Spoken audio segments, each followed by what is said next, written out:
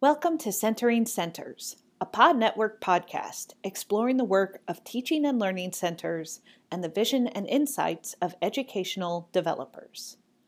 Pod is North America's largest educational development community, supporting members through professional learning and interaction. This podcast is produced by the Digital Resources and Innovation Committee.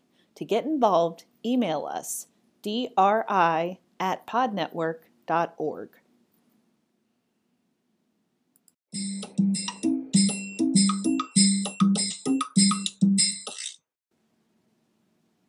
This is episode 51 of Centering Centers. I'm your host, Lindsay Dukopoulos, Associate Director for Educational Development in the Biggio Center at Auburn University.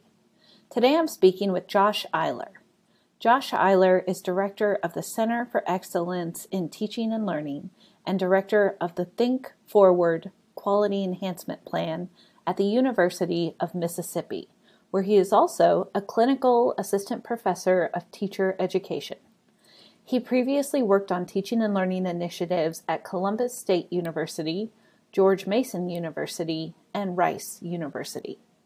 A sought-after speaker for his expertise about the science of learning and about compassion in education, especially in connection with students, grades, and mental health, he has spoken at college and universities across the country. Eiler is the author of the book, How Humans Learn, The Science and Stories Behind Effective College Teaching, from West Virginia University Press, which Book Authority named one of the 100 best education books of all time. Called A Splendid Repository of Ways to Rethink How We Teach College by the Los Angeles Review of Books, it was named a Book of the Year in the Chicago Tribune. His second book is forthcoming from Johns Hopkins University Press in 2024. Scarlet Letters: How Grades Are Harming Children and Young Adults and What We Can Do About It, is about one of the most urgent issues in education today, grading and alternative assessment.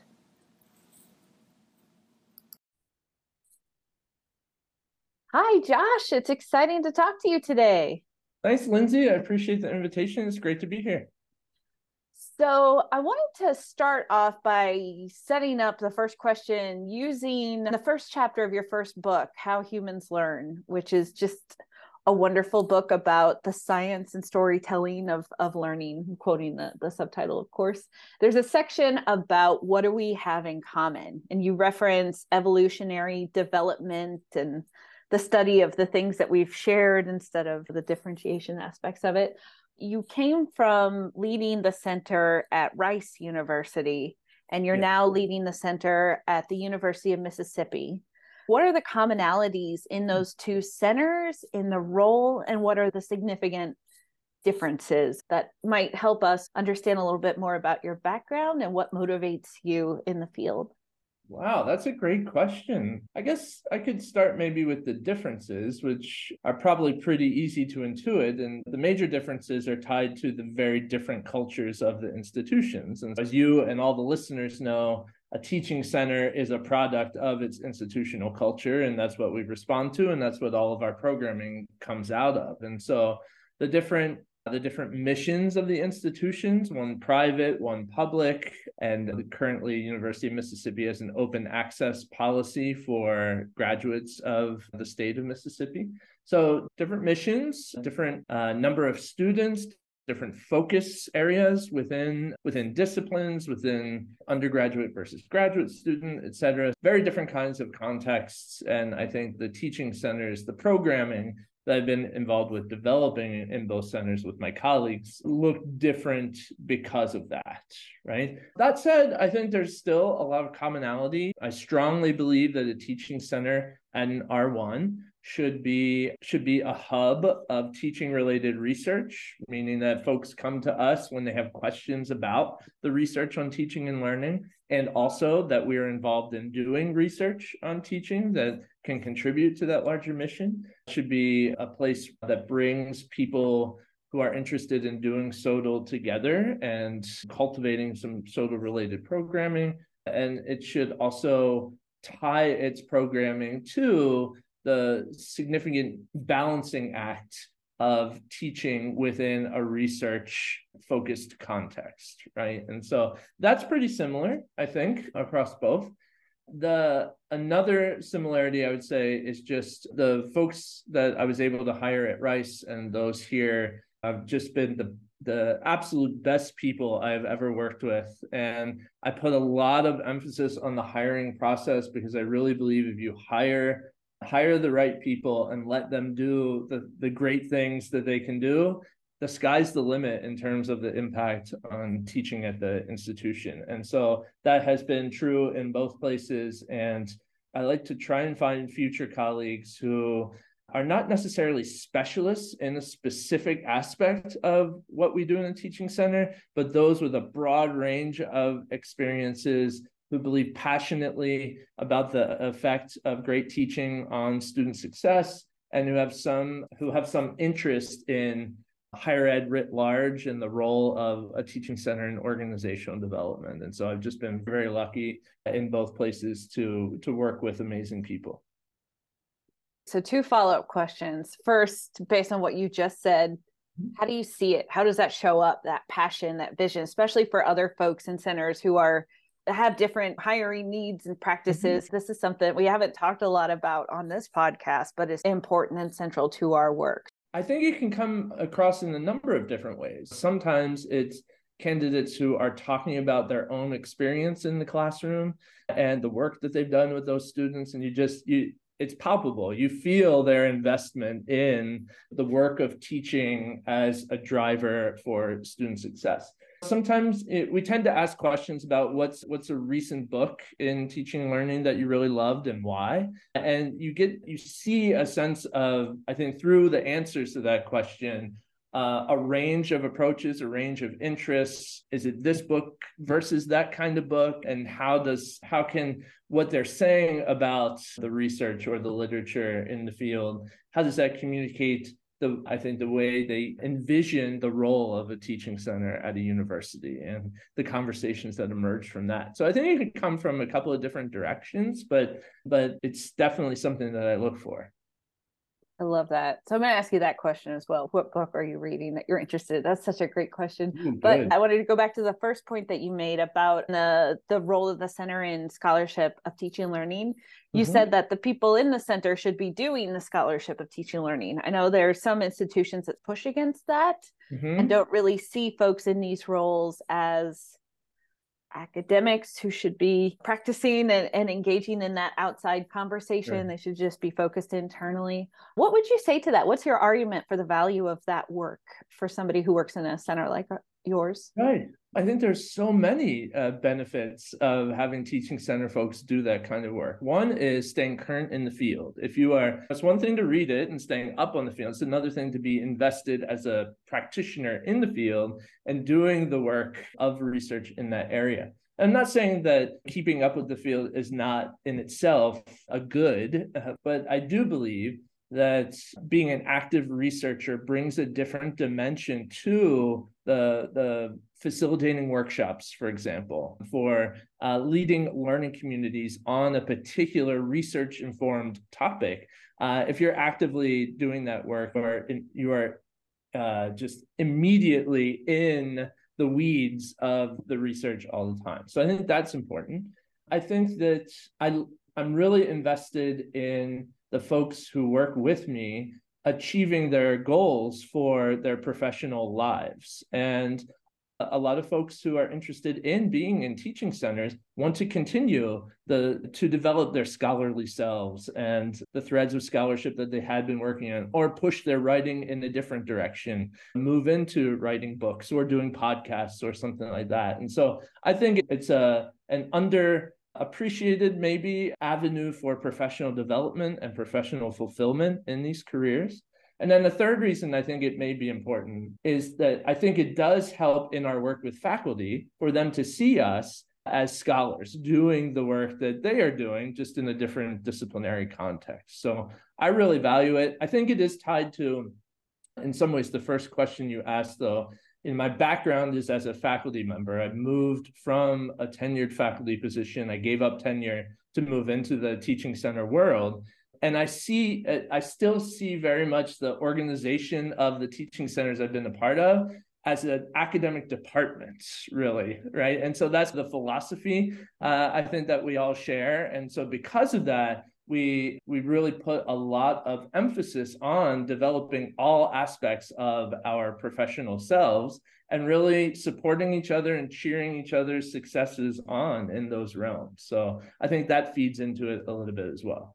I heard somebody say once, in terms of tenure, to move from assistant to associate, you've got to make a name for yourself in your field. To go from associate to full, you've got to make a name for your institution based on your work in the field.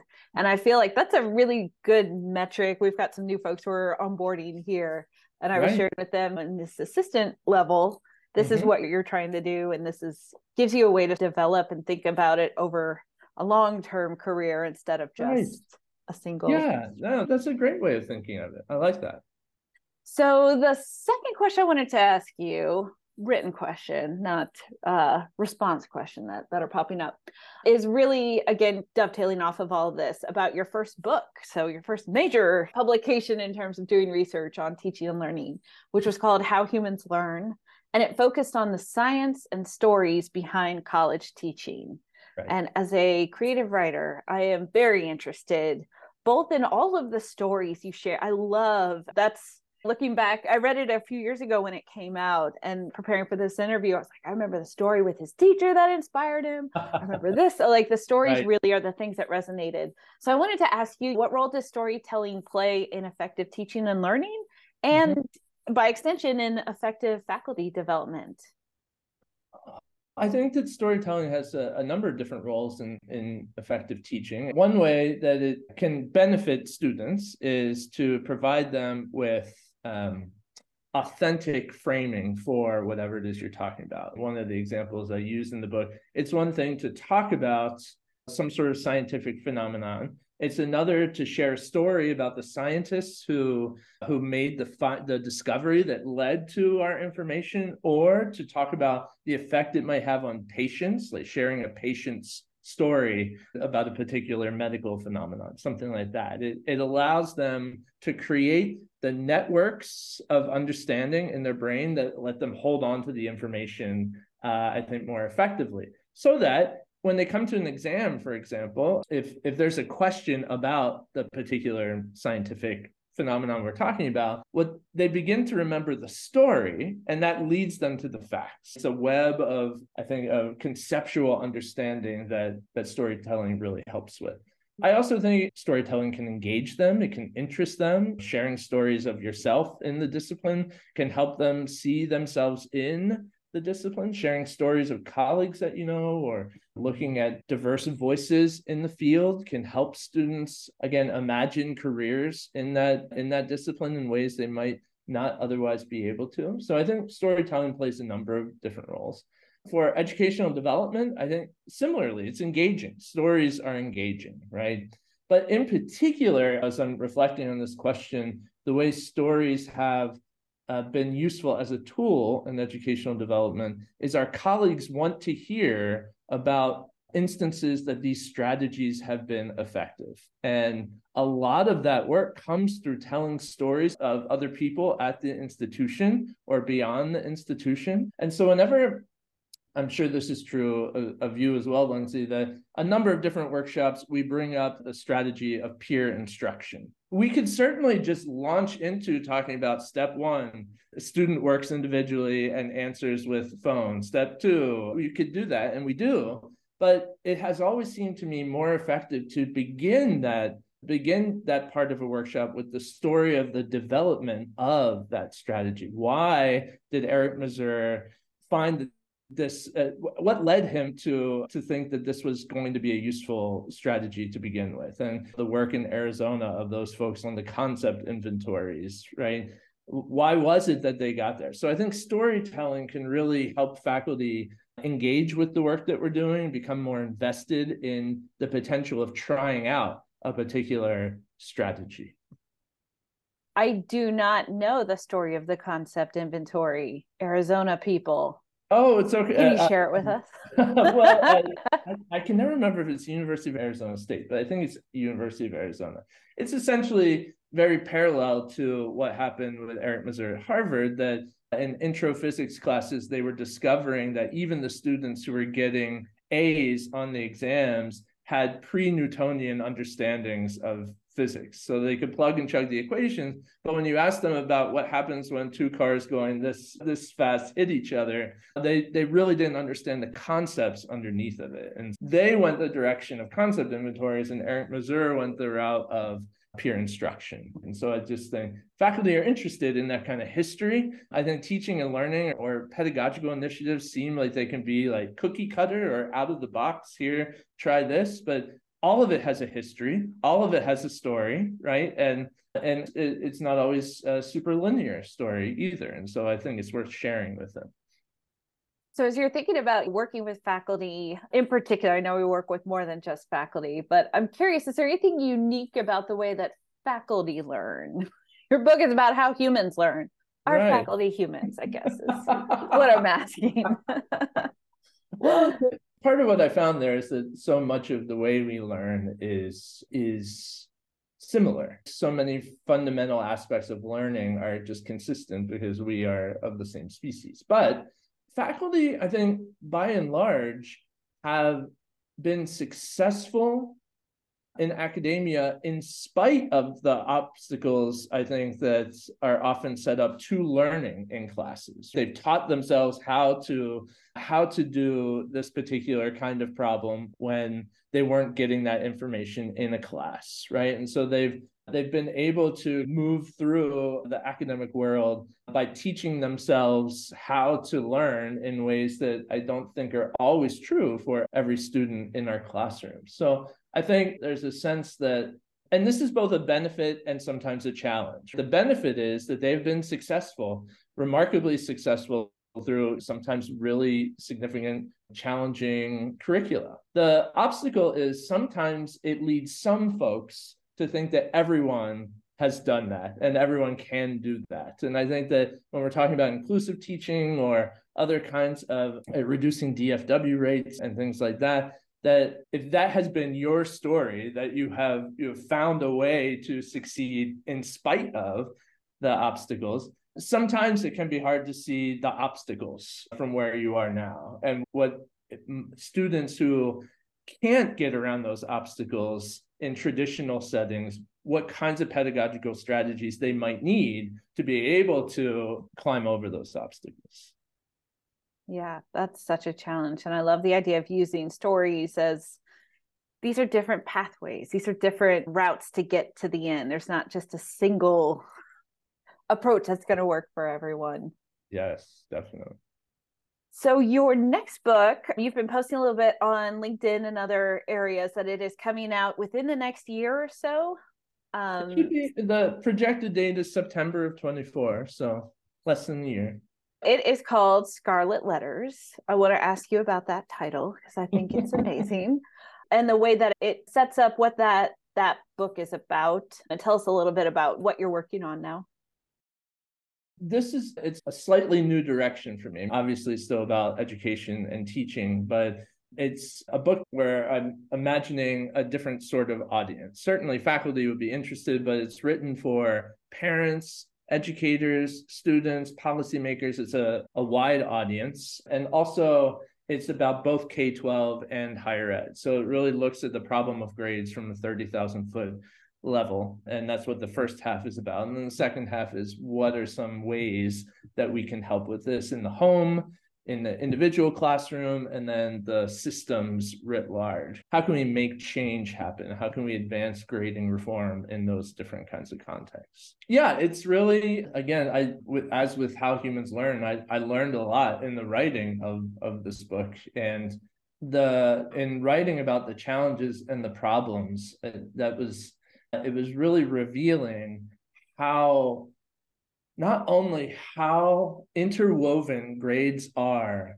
with so many of the other challenges and other problems we see in educational systems across the board, but also just the significant issues that people have at every level that grades are either causing or somehow related to. They're inextricable from all of these other things that we're seeing happening. That means that looking closely at them can really be of an immediate help to a very large number of students, but also means that there's no easy one solution that fits all because of how tied they are to so many different elements of education.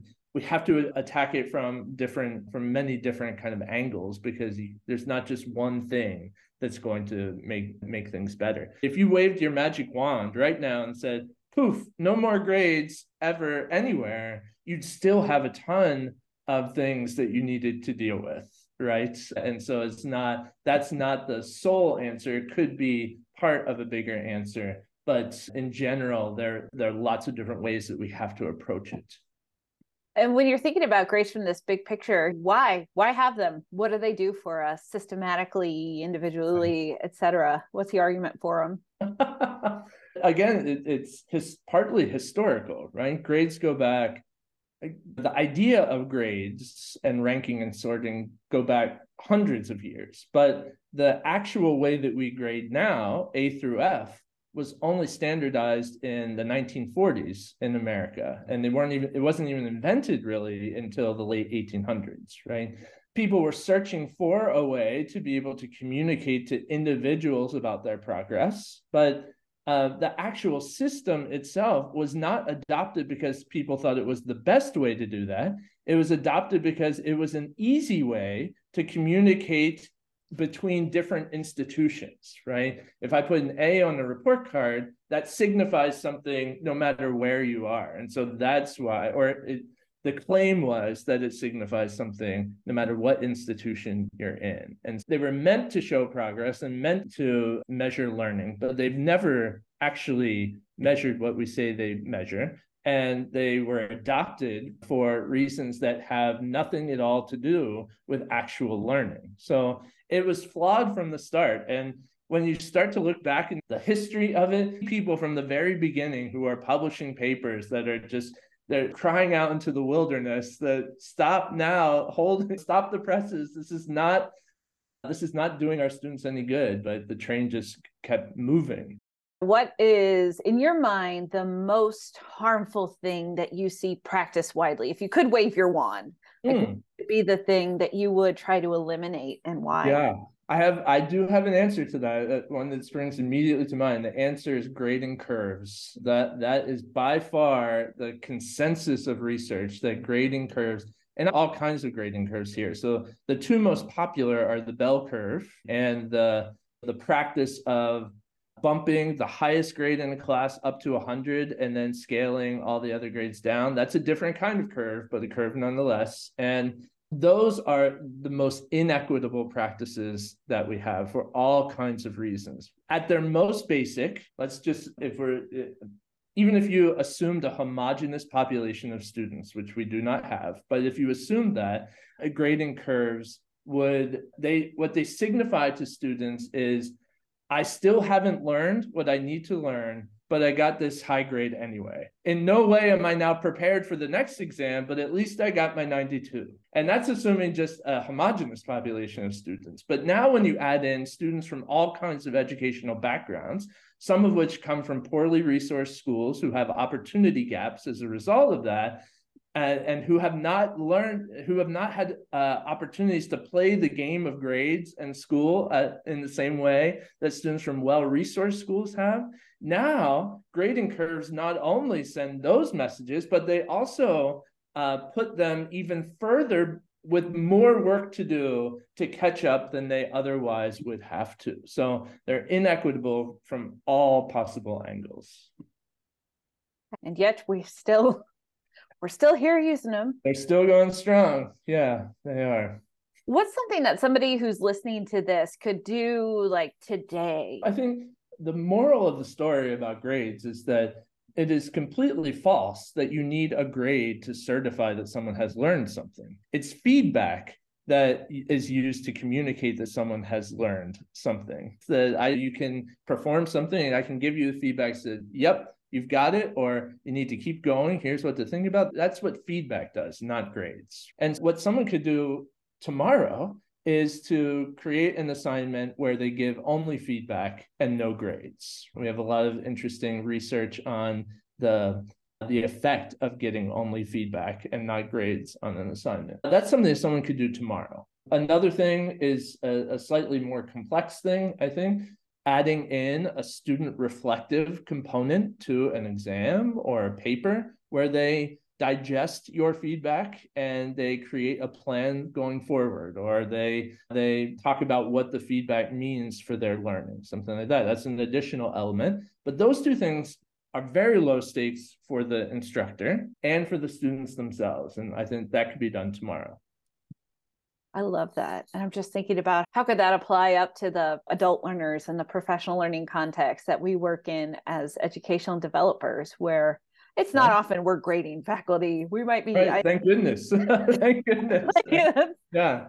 The best part about this role, I Right. think, is you don't have to do that grading, which I come from an English background as well. It is such intense emotional cognitive labor to grade people's writing. And I think Absolutely. in any discipline, that's a place where we spend a lot of time anxiously thinking about best practices, but don't always have a lot of alternatives or other kinds of stories or ideas to apply. Right.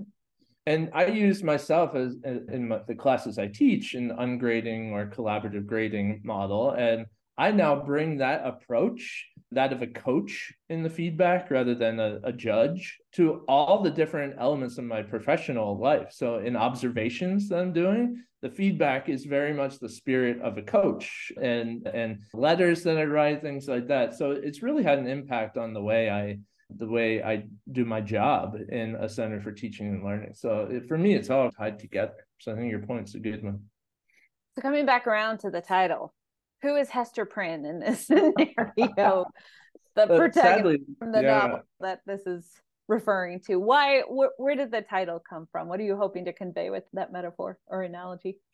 Like most things with writing, I wrote my way into that title. I was writing the preface and happened to, the sentence came out, grades are like scarlet letters. And then I paused and thought, that's interesting, and wrote a little bit more about that. And then decided it would be a great title for the chapter and then the book itself. And the idea that grades are mark people, and that they are given, that we don't give ourselves scarlet letters. Hester Prynne did not put that A on her own chest. It was given by society as a judgment that they made about who she was, right? And although there's a lot of important messages in that novel about her femininity and her sexuality that's wrapped up in that letter, and I think that those are really important, and probably that part of the metaphor doesn't always translate with grades, but the idea that these are external markers that many students carry with them through their whole academic lives and even beyond, I think is a powerful way to recognize the effect that grades have on people's lives, especially those who are marginalized, who come from minoritized backgrounds, that grades mean something even more elevated for them and have been used inequitably to marginalize those populations even further. So that's where it came from. And I workshopped it with scholars of literature, particularly those who specialize in feminist approaches, to make sure that I was handling it with sensitivity to some of those nuances. But as a literature person, I'm really excited about the illusion. I love it. It resonated immediately with me. It's like, oh, that's such a good title. And I was listening to a podcast or something recently that was talking about if the idea for the book or the work doesn't come into a title or a phrase or something concrete, like the idea isn't there yet. It was somebody talking about their process in writing books. Right. And I shortly after came across this, I was like, I see the whole thing, and the fact that you're wearing this letter in public that tells everyone you meet, I have made this mistake. Right. Now this is I my am identity. a C student. Yeah, I am a C student. I am a B student. It's just, I think the grades have a resonance that we don't often think about. Absolutely. And that it ties back again to your first book. It ends with that chapter on failure. Mhm. learning from failure, but the chapter is called Failure. And I love it. I think that's such a powerful, edgy kind of concept in the work that we do with faculty and with students. But I'm curious if there is, as you're thinking about failure from the Scarlet Letter, the F Mhm. is in most of our Right. higher ed in North America anyways, the real letter of fear. What are some of the things that you would say to a student who is afraid of the word failure or afraid of the experience of failure? Right. That is because students have been conditioned for at least 12 years by the time they get to us to fear failure. It's a real issue, and one that I empathize with. I think, like experiments with grading, talking about the how to experience failure and how to learn from failure requires a lot of work throughout a semester, and requires some trust and vulnerability and helping students to see what the possibilities are. I will say that it was a lot of fun to write that chapter for How Humans Learn, because although I was familiar with the science of making mistakes and how we learn being an important part of the cycle, we try something, we make a mistake, we get feedback, we do it again. Seeing how actual faculty were building pedagogies with failure at the heart of them so that students can learn how to take intellectual risks in low stakes environment where they won't be penalized, or using it to help them develop more conceptual understanding, starting with something that they can't know the full answer to, but asking them to try to figure out what they might need to know in order to answer a problem.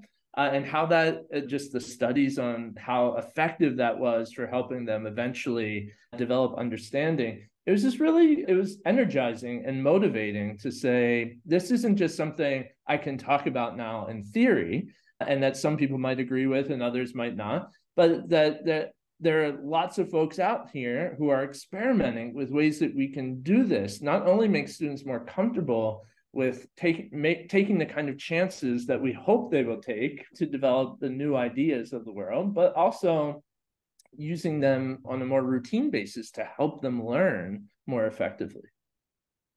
So we've touched on how we learn. We've touched on some of your successes, these books, the one that's coming out, but the previous one was such a great book. And we've talked about storytelling and failure. So I'm going to invite you, if you feel comfortable, to share with us a story of a failure that taught you something in your role as an educational developer that Right. others might be able to learn from. Wow. There are so many to choose from, Lindsay. Let's see. I think so. I'll share two very quickly. One from the perspective of a teacher, and one from educational development. And from a teaching point of view, I've shared this in some other contexts in the past, that when I first started teaching literature classes, I did basically what I had experienced as a student. And for a lot of literature classes, that means reading quizzes at the beginning of the class session to see if people read. And I had this moment where I was teaching a medieval literature course, was my background. And we read this really complex poem called Pearl, which uses a lot of symbolism and allegory to essentially talk about a father dealing with the death of his 2-year-old daughter. And I walked in and I heard students talking about this poem passionately. And it was clear they understood it and were moved by it. Then I gave this reading quiz about some of the basics, and the failure rate was quite high, let me tell you. And so when I sat down to think about the discrepancy there from what I heard with what I was seeing on the quizzes, I thought, this pedagogy is a failure. This is not doing at all what I intended for it to do, because I know I heard them talking about it. And so just because they can't answer my arbitrary trivia about the text doesn't mean that they don't understand it. So that was a key moment in the early development of my teaching, where I shifted to reading responses that at that time they brought in, but then with the LMS, they began to upload electronically, where they would choose a passage and reflect on it. And to me, that moved me more in the direction that I wanted to go in, to see how they could interpret the literature rather than just remembering what the guy on page 42 in the red shirt did. And so that was a failure that led me to more productive pedagogies. I think the type of failures that I've experienced as an educational developer that have taught me the most are when I have been a part of institutional initiatives like redesigning student evaluations or something like that, that have parts of it have succeeded, but ultimately they were not approved in the end for some reason. For some reason by some or for some purpose. And that taught me that two things. One, good ideas are not often implemented just because they are good. That everyone can agree that it's a good idea and it can still not be approved in the end. And so there has to be infrastructure, support, and I think a knowledge of the organization and the systems as a part of moving a good idea from beginning to approval. So I learned that was an important lesson. And I also learned that just because a good idea doesn't get approved does not mean that it reflects poorly on the work of those either in the teaching center or if you're a part of a committee on that committee, right? It means that there were political dimensions that were outside of the control of the group trying to advance change. And that can ultimately be why a great idea ultimately does not pass. And so that helped me to disinvest personally as a personal reflection on me, on my failure, but it also taught me a lot about how organizational change actually happens and to learn new ways, better ways to maneuver within the organization to help those initiatives really come to fruition. So those are the kinds of failures I learned from as an educational developer. So valuable. I hate that lesson, man. It's a hard lesson, I have to say. It's not a fun one, but it's so I want to wrap up calling us back to the question I said I was going to ask. What are you reading right now? And what are you thinking about it? What's a book in our field that has got you thinking? Let's see. Since I finished my revisions for the book a few weeks ago, I have a couple. I'm rereading Bettina Love's, I just have it right beside me here, We Want to Do More Than Survive, Abolitionist Teaching and the Pursuit of Educational Freedom. I can't say how brilliant that book is. But there are also two new books, one on report cards, A Cultural History, that's from Johns Hopkins University Press, and then a book by Jack Schneider and Ethan Hutt from Harvard University Press. It just came out. It's called Off the Mark, and it's about grading and standardized testing and the overall effect that's having on education today. Not good, I'm guessing. Not good. No, not good. But I will say it leans, the grades are in the title, it leans more heavily on transcripts and testing as being the real drivers of inequity. Is there anything else on your mind when you're thinking about educational development writ large or your work? For me, educational development is about people, and it's always about people and the individuals who are day in and day out trying their best in the classroom and just want to do better. And one reason I love teaching is because it's the kind of profession that you never perfect. You can always just keep getting better and better throughout your career. And so it's always for me been about people. And I do want to say the people who I currently work with, Emily Donahoe, Liz Norrell, and Derek Bruff, have just been some of the most amazing that I've worked with in my career. And so I want to make sure that I give them a named shout out, because those are the people that help me be a better educational developer. So thank you so much. This is such a great conversation. Yeah, thank you, Lindsay. I've really enjoyed the questions.